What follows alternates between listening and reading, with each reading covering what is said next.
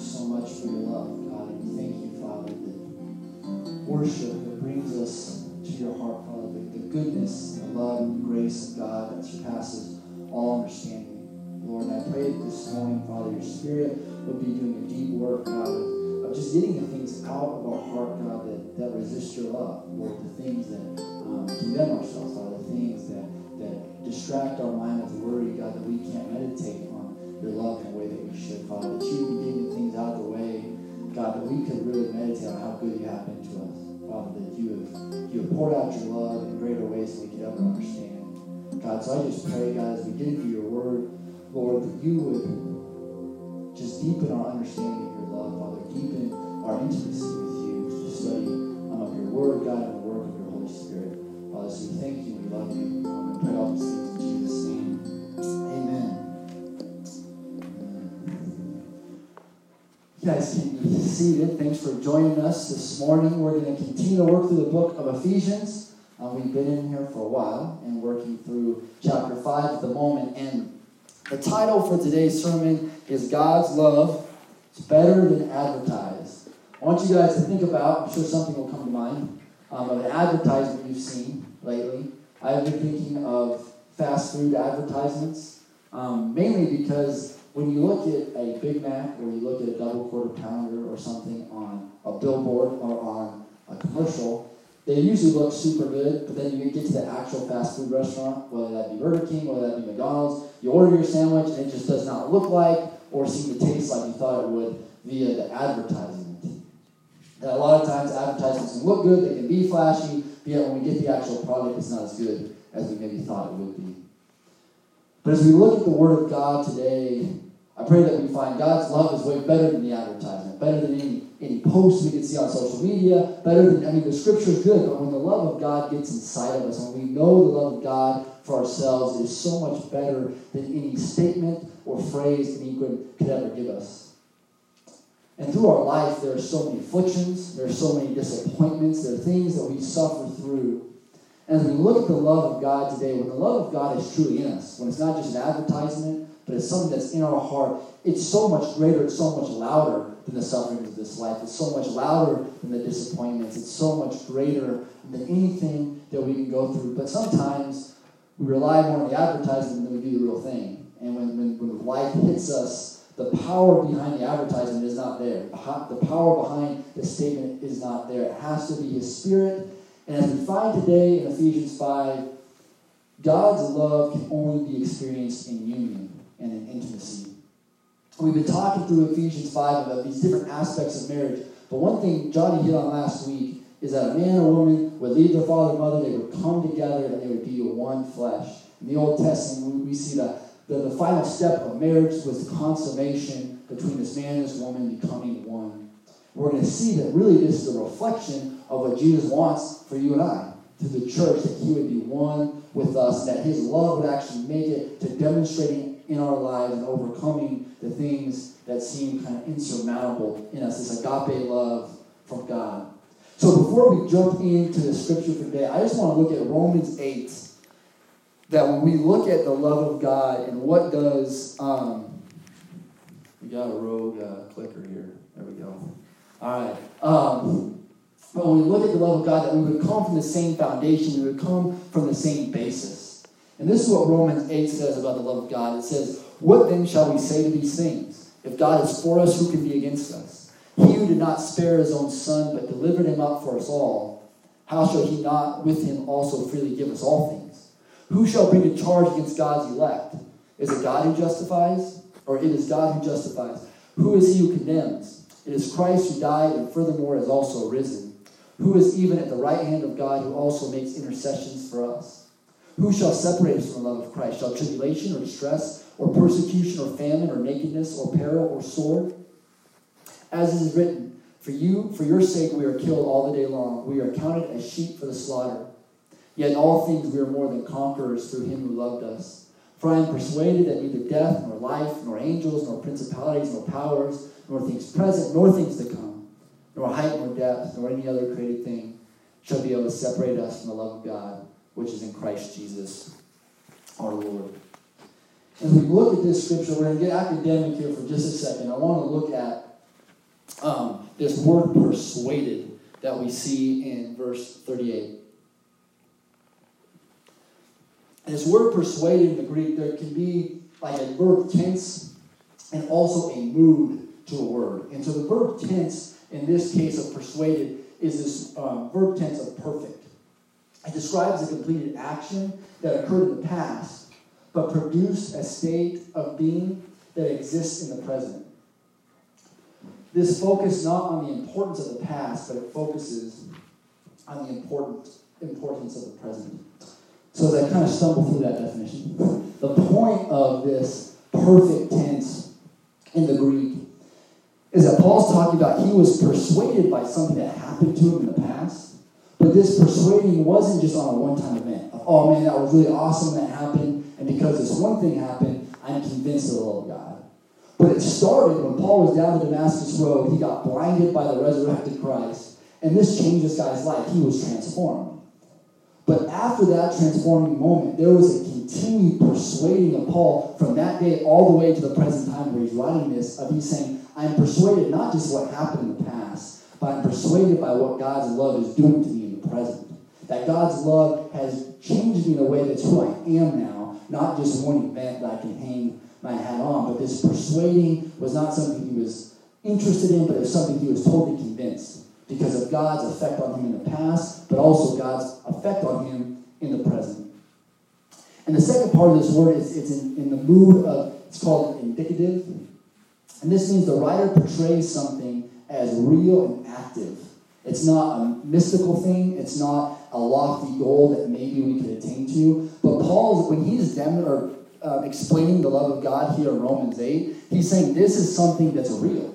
It's not something like, oh man, the love of God is kind of beyond our understanding, and maybe if we kind of stumble upon it, make us feel good. He's saying this overcoming, being more than conquerors, this height or depth that cannot be explained is something this love of God can be tangible, and this love of God can be in us.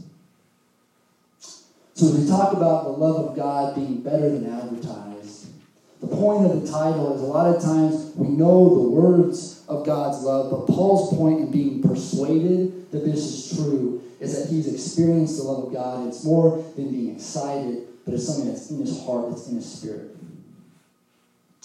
And as we look at Ephesians 5, we're going to find that the love of God is only possible by union with Jesus Christ himself. We're going to focus on the consummation and intimacy aspect of marriage. So up to this point, for those of you who've been with us, we have talked about the functionality of marriage, that marriage has a man and a woman. They're totally different, but yet they've come together for a purpose, and they have different functions, but ultimately the same purpose. We also talked about point number 2 of submission, of how important submission is, and that submission within marriage and submission just amongst the body of Christ, really submission in general, is an act of the Spirit that even displays God's wisdom with the principalities and the angels and the powers. We've also talked about God's love, his agape love that he's given us. It's greater than any human love we could ever muster up. And we've seen that all of these points, whether it's submission, whether it's the functionality of God's love, or whether it's the agape love, all of this is working for God's purpose in marriage. And God's purpose in marriage is so much bigger than just you and I, and who we're married to. That's important. But ultimately, God's purpose in marriage was a demonstration of the gospel and a demonstration of his character to the world and to the angels. So when you look today, we're going to read in Ephesians 5, 28 to 32. We're focusing on verses 30 and 31, but to give a little context of where we're at. It says, so husbands ought to love their own wives as their own bodies. He who loves his wife loves himself. For no one ever hated his own flesh, but nourishes and cherishes it, just as the Lord does the church. For we are members of his body, of his flesh, and of his bones. For this reason a man shall leave his father and mother and be joined to his wife, and the two shall become one flesh. This is a great mystery, but I speak concerning Christ and the church. Verse 32, I remember the first time I was ever reading this, kind of throws you off, because this whole time you're talking about man and woman, and you're talking about marriage. But then he says in verse 32, this is a great mystery, but he's not really talking about people. So I'm speaking to you concerning Christ and his church. And as we saw man and woman become one, and Johnny hit on this last week, that a man cannot have enmity or anger or hatred towards his wife, because ultimately that wife has become part of him. That they are bone of each other's bone and flesh of each other's flesh, and no man would ever hate himself. So how can a man hate or have enmity against his wife because they are one person? But we're seeing that Paul is saying here the point, yes, is to give us direction in marriage, but the point isn't necessarily that. But the point is that the church of Christ has become part of him, that we are now bone of his bone and we are flesh of his flesh, which means what? That when we are truly unified with Christ, which we're going to get to later on, when we are truly unified with him, he can do nothing but love us because we become part of him. That everything he does is honestly and genuinely for our good because we are his bride and we become bone of his bone and flesh of his flesh. In John chapter 17, Jesus is praying. And he's first praying for his disciples. He says, I do not pray for these alone, but also for those who will believe in me through their word. This is a crazy statement because Jesus, he's praying for is us. He says he's praying for the disciples then, and they're about to go up, but he says that I pray for those who will believe because of the apostles' word. That us today in Fort Collins, Colorado, are a byproduct of what these original 11 witnesses did for Jesus Christ. They went out and shared the gospel, and eventually it made its way out to us. And Jesus himself is praying for us in this scripture. And he says that they all may be one, as you, Father, are in me and I in you, that they also may be one in us, that the world may believe that you sent me. I know this is like straightforward, but I've been just praying on this all week of what does it really mean that we can be one with each other, but also one with the Father in the same way Jesus is one with the Father. I mean, it's been blowing my mind that in John 14 it says that he wants to make his home in us. What does it really mean that Christ is in us and we are in him? And not only that, but as this union with Christ occurs, it says that by our love for one another, by our oneness, our unity with one another, it says that all may believe that Jesus was the Christ. That the greatest evangelism tool of all time is the unity and the love of the church for one another. That should be the display. That should be the power coming from the church, is that not only are we one with one another, but we are actually one. We are unified with Jesus Christ, that he has made his home in us. And for the believer, this should be such an encouraging thing, not just to know that Christ is in us, but that would be the reality of who we are, that when times are hard, when we are confused, that it's not that we have to reach far and hope that God hears us somewhere, somehow, but that we can search for God because he's in us. That his very spirit that rose Christ from the dead has made his home in our hearts. And something that, I don't know if it is understandable completely, but all week just praying has really just opened my heart and humbled me to really think of the gift that is, that God would not just be somewhere far off, that we would come to church and we could worship him together, but that each one of us, he would make his home in us, and together, that in unity, that we would be his tool to reach the world. And as we'll see later, that we would be his tool even to teach the angels and the demons things about him they would otherwise not know. So as we go back to Ephesians 5:28 through 32, he's talking about this oneness and intimacy in marriage between a man and a woman, but also intimacy and oneness between Christ and his church. In this quotation, he says, for we are members of his body, of his flesh and of his bones, and this leaving and cleaving in verse 30 and 31. These are quotes from Genesis chapter 2. So we want to know what this is really saying. We got to go back to Genesis 2. And in Genesis 2, we're going to see three really cool things that Jesus fulfilled through himself in the church, the very thing he was asking Adam and Eve to fulfill in marriage. That this was a prototype. It was a shadow of what Christ would do with us as his church. So the first thing that he talks about is verse 18. Says, and the Lord God said, it is not good that man should be alone. I will make him a helper comparable to him. There's only one thing in all of creation God said was not good, and that was this. Everything he made, he said was good, it was good, it was good, it was good. But the man was alone, he didn't have a helper, he said it wasn't good. And that Eve arriving on the scene with Adam to complete him for God's glory is the same thing that happened when the church came along the scene and was unified with Christ to complete God's purpose. We've been talking about in Ephesians chapter 3, verse 10, that the purpose of the church, it says, the intent of the church is that we would make the manifold wisdom of God known to the principalities and the powers. It's kind of, you can kind of read over that scripture and not think about it that much, but that's crazy because he's saying through the church, us, we would make things about God known to the angels who are in his presence all the time.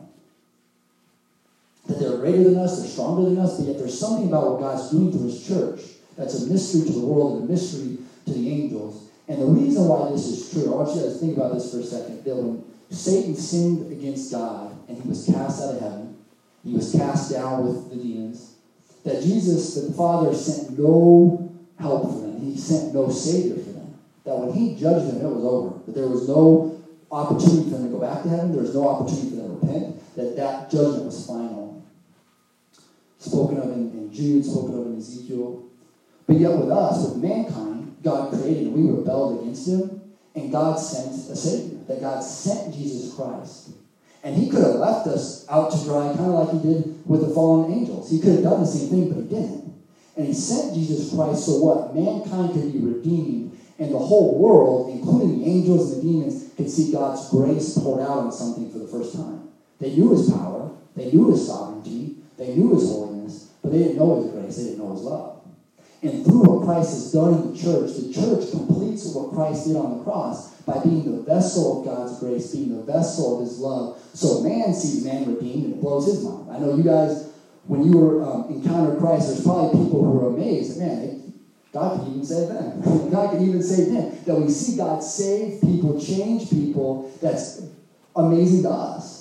But it's even more amazing to the angels because they know how holy God is, they know how wicked man is, but yet they've seen God redeem man and make mankind the church his bride for him to love for eternity.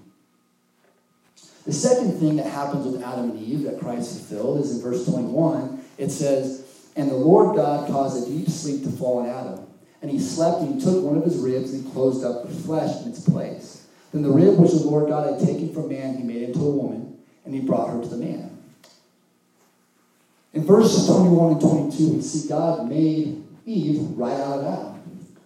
This explanation is a lot shorter, but God made the church right out of Christ. That without Christ living, dying, and being resurrected from the dead, the Holy Spirit could have never been given to the church. But out of Christ's life came the church. That just like God made Eve out of Adam, out of his rib, he's made the church out of Christ's physical life, that we can now represent him and be one with him in union. And the last one, which we're going to spend the majority of our time talking about today, is in verse 23 and 24. It says, "And Adam said, 'This is now bone of my bone and flesh of my flesh. She shall be called woman because she was taken out of man. Therefore a man shall leave his father and mother and be joined to his wife, and they shall become one flesh.'" That just like God created intimacy for man and woman in this consummation in marriage, that ultimately the church, in union with Christ, which we're going to look at today, would become one, that we would become bone of his bone, and we become flesh of his flesh, just like Ephesians 5 is talking about. And when we experience this union, again, it's way better than any advertisement. It's way better than any Hallmark card. It's way better than any encouragement. That union with Christ, the Spirit of God comes inside of us. And it's better than words can express. It's better than thoughts can express. It's more powerful than anything else in the universe is the love of God.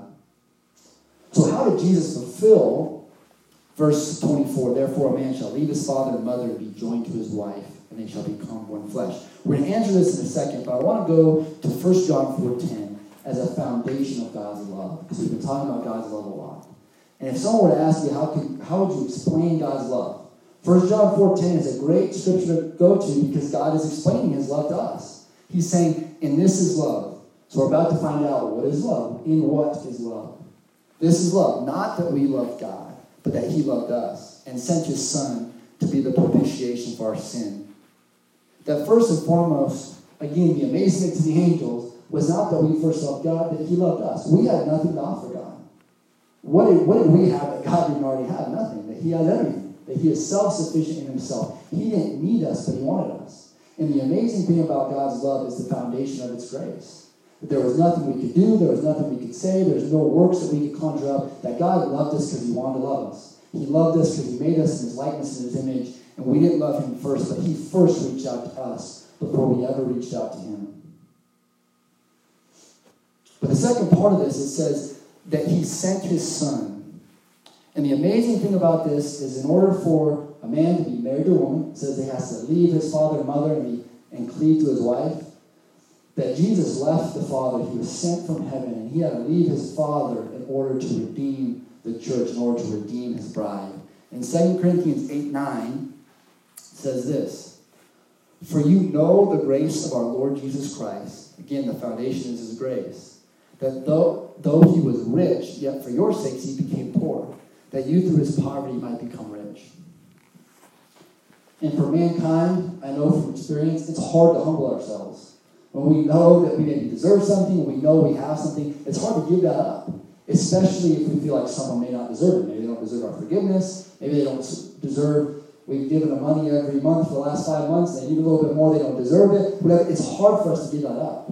But when we look at what Jesus did, he had everything. Jesus was the King of Kings and the Lord of Lords. He had all riches. He had all power. He had all authority. But Jesus laid down all of that, and he became poor for our sake. That Jesus left the wealth of the Father and became a man. And in Philippians 2, it says he was a bondservant. That Jesus came not to serve, but to be served. But the first thing Jesus had to do was he had to leave his Father so that he could cleave to his bride. But before he could cleave to the bride, he had to become the propitiation for our sins. I don't know if his word is used anywhere else but the Bible, but propitiation just means substitute or payment. It's a substitutionary payment. And so what happened on the cross is Romans 6:23 says the wages of sin is death. That the wage of something means we've earned it, that we have worked for it. And because of our sin, we have earned a physical death, but also a spiritual death. That it would take us an eternity to pay God our sin. But in 2 Corinthians 5:21, it says, "For he made him, Christ, who knew no sin, to be sin for us, that we might become the righteousness of God in him."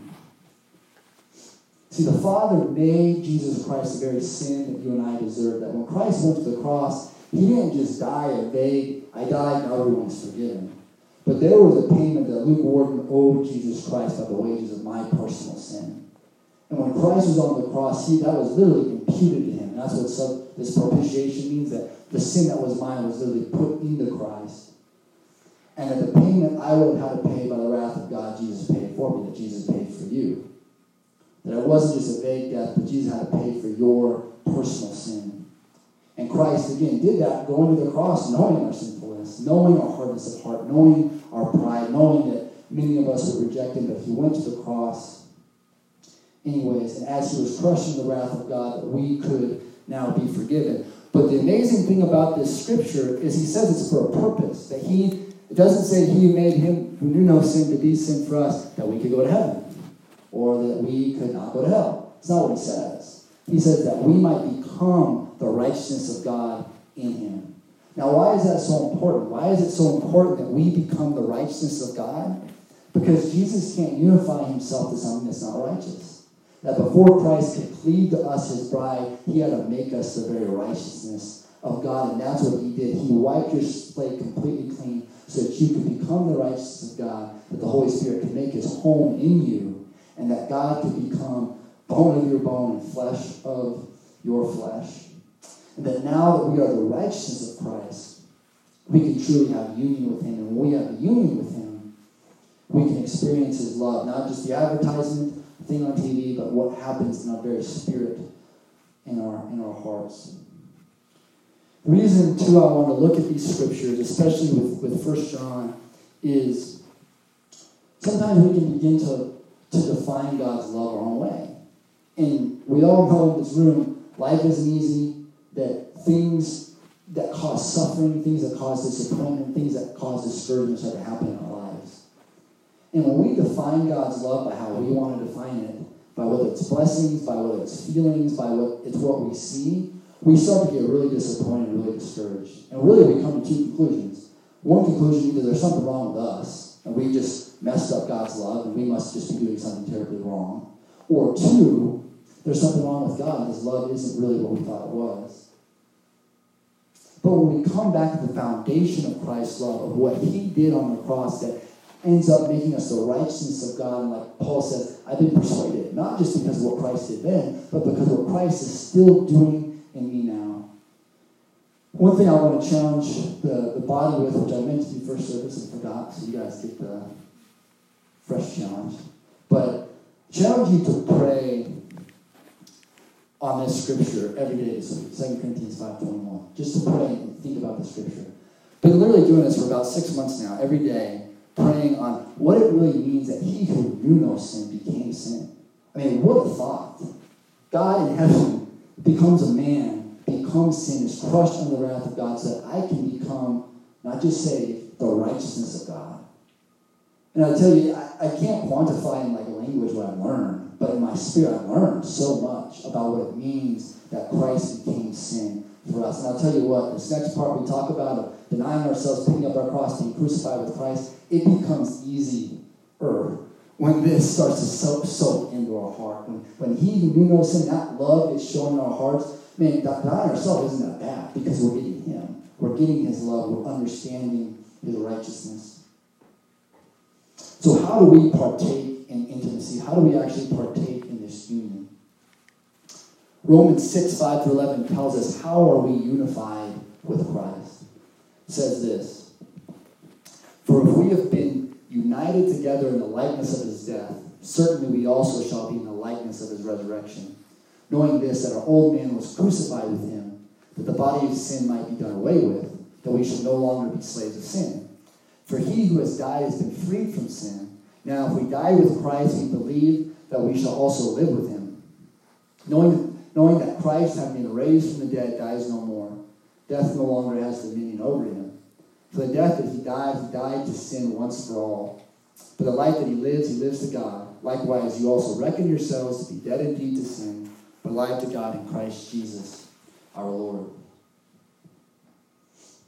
So we go back to Jesus leaving and cleaving with his Father, coming for his bride. When you think about marriage, especially those of you who are married, not only does the son have to leave his father, but the bride has to leave her family too, in order to really become one. It would have been weird that when I proposed to Sarah that in order to be married, I had to come under her dad's authority, her parents' authority, and become an Owens before we could be married. It wouldn't make sense. Not that it would have been terrible, but just wouldn't have made sense for that to happen. There has to be a leaving of the wife and a leaving of the husband so that we could become one flesh, start our own family, and so on and so forth. That Jesus, when we look, he did this that we saw in 1 John. We see what he did in 2 Corinthians 5 and 2 Corinthians 8. But there comes a part where we have to leave the things of the world. That we cannot cleave to Christ and be married to the world at the same time. There has to be a leaving of what we were born into sin, and a uniting, a cleaving to who Christ is. And this happens being crucified with Christ. And again, like we talked about earlier, it's a privilege. So when we see what Jesus did, man, our part, Jesus left heavenly riches to become poor. We get to leave the death and the evilness of sin for Christ. I mean, what a great exchange for us. That this crucifixion for Christ, I know crucifixion is a strong word, but it shouldn't scare us because we're crucifying the flesh. Even though it may be painful, it's definitely worth it. And there's no way to experience the life of Christ without experiencing the death of Christ that we see in Romans 6. But when we do, this is where that union happens. This is where the love of Christ comes into our heart and begins to change us. And it becomes more than an advertisement, becomes more than something we can quote in our head, but it's alive in our spirit. When we talk about being crucified with Christ, I know something I've been praying on as well is, what does that crucifixion look like for us? What has it looked like in the past? That no one could get crucified and not know it. I mean, it's something you would know if it happened to you. I was thinking about when people were literally crucified, a lot of Christians early on in the church, that you couldn't have asked someone, hey, were you crucified, and then not know it. That this crucifixion was very painful. And for us as believers in Christ, this crucifixion, it is going to cause some suffering. Because there is part of us that still holds on to the flesh. But the second reason we would know why we'd be crucified is because in this crucifixion, we get the love of God. It's not just about dying, so we die and we suffer, and we're the poor Christians who are suffering for Christ. But we suffer and we die to ourselves for the purpose of the love of Christ being birthed heart. And this transformation that comes by the love of God is something that we cannot miss. So we begin to wrap up for today.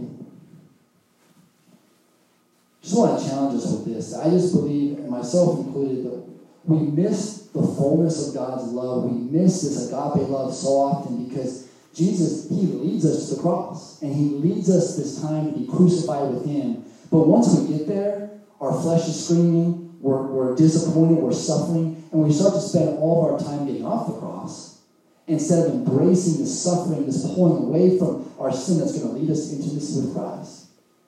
And I've heard this said, I've thought this myself, that if I was really in the will of God, why would there be this suffering? If I was really in the will of God, why would this be happening to me? Because I was in the will of God, it's got to look better than this. But look at Jesus. Jesus is smack dab, bullseye target in the will of God. And he's being crushed on the cross. And he's right where God wants him to be, but yet he's sweating blood in the garden. That oftentimes we are exactly where God wants us to be, and it's suffering, and it's hard. But yet that's what's bringing us this union with Christ. And in the sufferings of Christ, we'll experience the comfort and the love of God in a way that we never have. That, Jesus says that he didn't do anything that he didn't see the Father doing. I mean, what if we could say that? But we can't get to that point of intimacy with Christ without this crucifixion of the flesh. But in being crucified with Christ, that's where this bone of his bone and flesh of his flesh comes in. That once we've been crucified with Christ, we've been born into his life, there's no enmity between us and God. That Colossians says that before we're saved, there's enmity, that there's friction between us and God.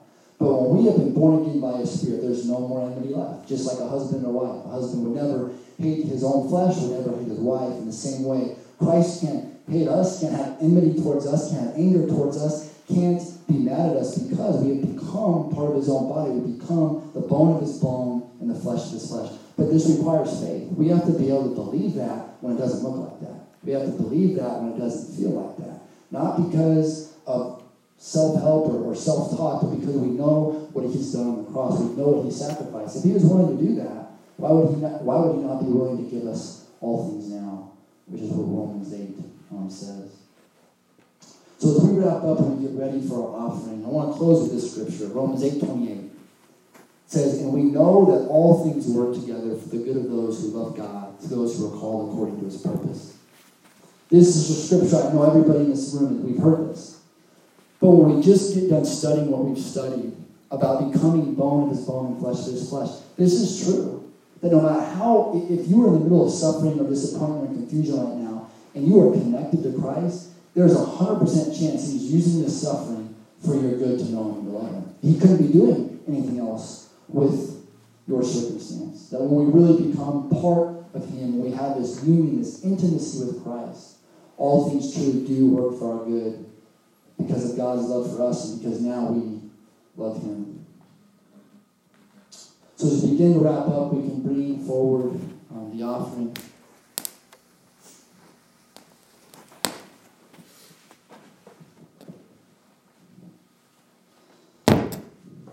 Father, we thank you so much for what you've done for us. Jesus, we thank you that you are willing to become poor, Father, that we could become rich.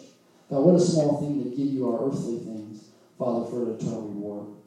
God, so I just pray, Lord, that anyone who gives today would be out of faith, Lord, they would be out of love for you, Father. And here at ESS, we would steward this well, God, and we would put this forth for your kingdom and for the furthering of your gospel. In Jesus' name we pray and believe these things. Amen. As we begin to close, if anyone has a word for us today, I really encourage you to come forward and share that.